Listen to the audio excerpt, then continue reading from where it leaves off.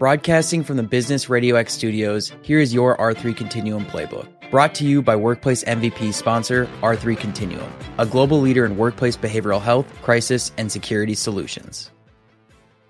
Greetings. I am Dr. George Vergolius, Medical Director at R3 Continuum, and today I want to discuss the broadly known issue that behavioral health is being identified as the next pandemic.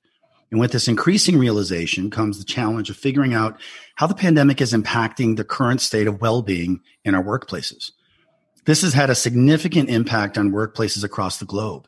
According to a recently published World Health Organization study, the pandemic has disrupted or halted critical mental health services in 93% of countries worldwide, while the demand for mental health has been increasing.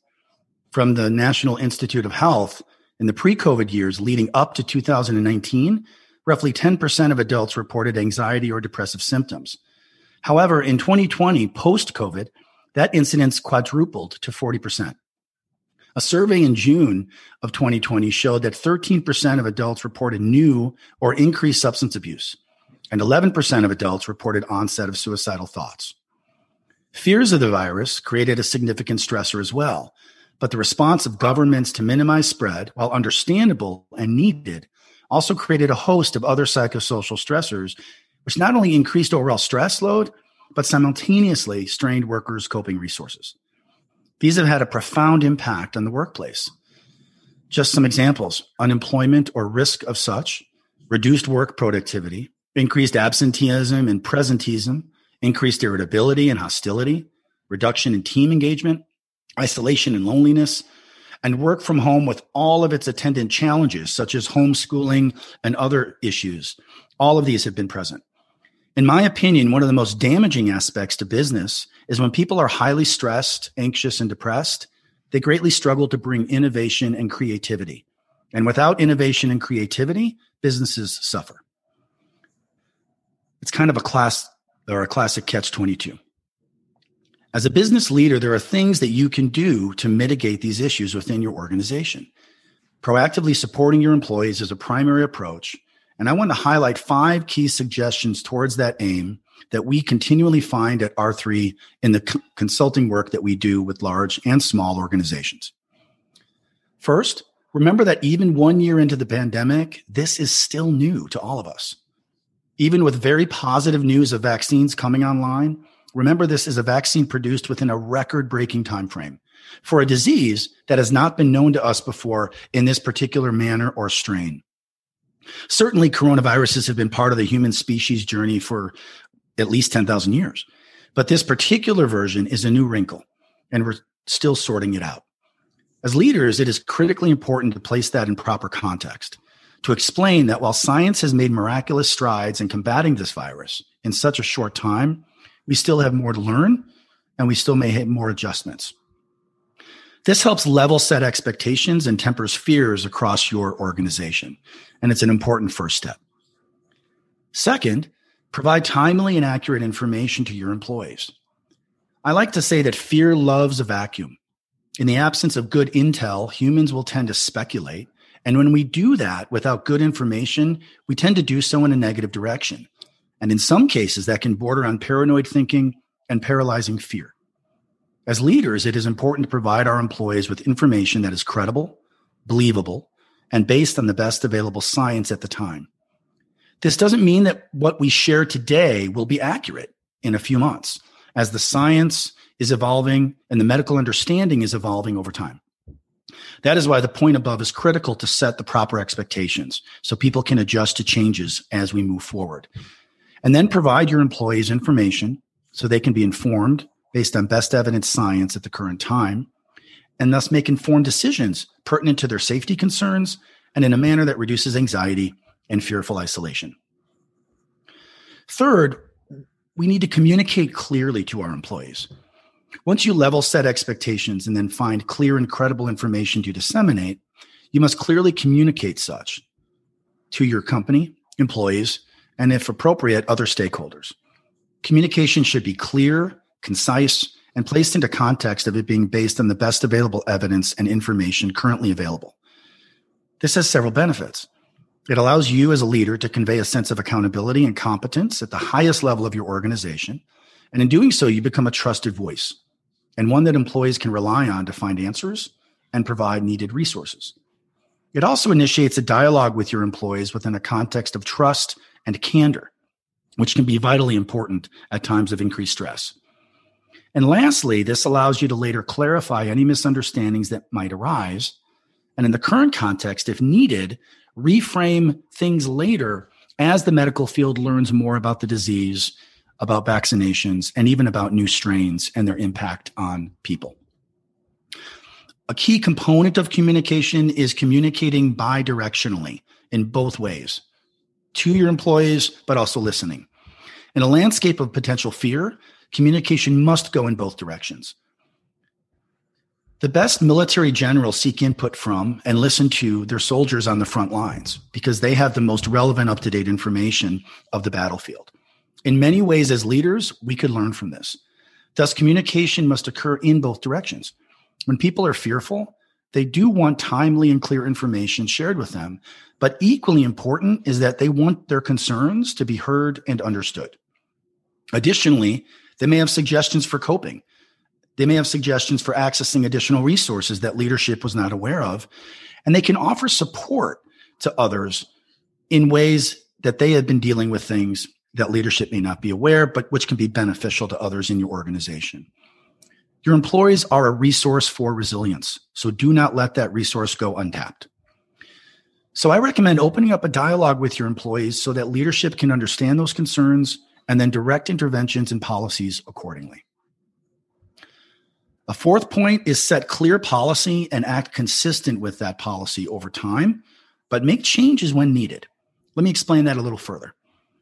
To be clear, I am not recommending any specific policy here. As such, any policy must be anchored to your company and culture and your risk tolerance, as well as your particular organizational needs.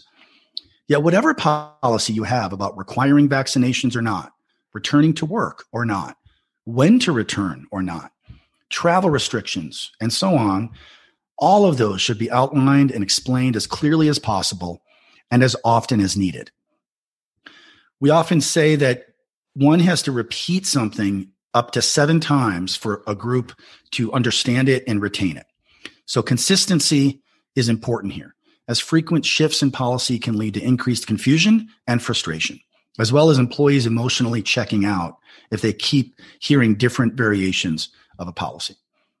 The only exception to this, of course, and something to be mindful of, is that if medical experts make changes to best practice recommendations that directly impact your policy, that would require adjustments over time.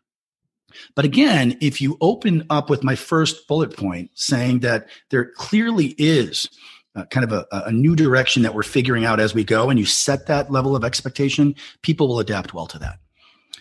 So it is not the occasional change that is the problem here. It is rapid, seemingly irrational changes that can be problematic as your employees view leadership and their decisions.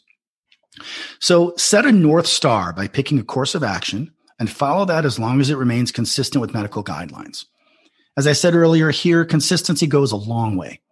If you build in expectations properly, as noted above, your employees will be able to adjust accordingly and with minimal frustration. Fifth, mobilize resources to build resilience and enhance coping. Employees will show individual responses to uncertainty and fear, and this will vary greatly. Some will seemingly show no noticeable response, and they'll seem to be managing things very well. Others will evidently be struggling emotionally.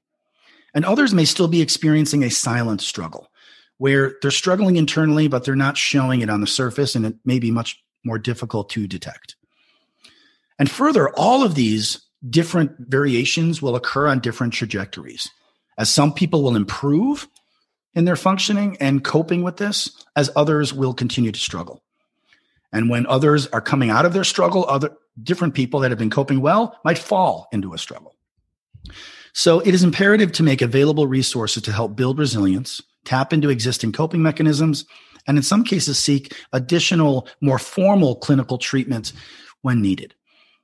Since the onset of this pandemic, we at R3 have seen a dramatic increase in requests for these support services across the many organizations with whom we consult. These include the following: wellness outreach. Wellness outreach is timely and proactive outreach calls by trained resilience coaches with the goal of checking in on how people are coping and assisting them to maximize their coping strategies or tighten up existing strategies that may not be working as well as they'd like. Another thing we've been doing is what we call facilitated discussions. These are group format discussions aimed at supporting employees and allowing them to address their fears, navigate cultural differences that might be existing in their organization, and share successful strategies for adapting and thriving to the pandemic and other social stressors that are occurring. In this role, we are really trying to help facilitate this discussion in a way that business leaders may not be comfortable with or may want an outside party as more of an objective support resource. Another thing we've been doing quite extensively is what we call disruptive event management. When a negative event impacts a workplace, it could be the onset of a breakout of COVID. It could be an untimely death, in some cases a suicide, any kind of event that really disrupts the flow and functioning and emotional stability of a workplace. We can respond providing on-site or virtual behavioral health coaching that supports and helps individuals adjust to that emotional impact after that specific disruptive event impacts the workforce. And the goal is to promote maximizing a resilient adjustment. What we know is when these types of disruptive events occur, the sooner that we can get in and help people tap into organic, natural coping resources, the better people tend to do. Then another thing to consider is referring people to more formal clinical behavioral health options. In some cases, an individual is emotionally struggling at an intensity or for a long duration, such that linkage to a behavioral health provider and into clinical treatment is warranted. So as you navigate forward as a leader, be aware of resources in your area. Be aware of resources through your employee assistance program, if appropriate, and others that might be covered through your available insurance options. So that if this need arises, you can mobilize those resources quickly and link employees to the proper resources if they need that level of treatment or support. So in summation here, employee behavioral health is suffering. And I expect, and what we're seeing from all the data is we expect this to continue well into 2021 and likely into 2022. But here's the good news. You can help change that. And R3 Continuum can help. On our website, which is r3c.com, there are a number of resources that can be found in our resources tab. Along with that, we have a number of tailored solutions to help support your unique challenges. Contact us today for a free consultation at info@r3c.com. I want to thank you for giving me this time, and hopefully these tips and suggestions have been helpful so you can bring leadership to bear in a very proactive and positive manner as we navigate forward through the pandemic. Thank you again.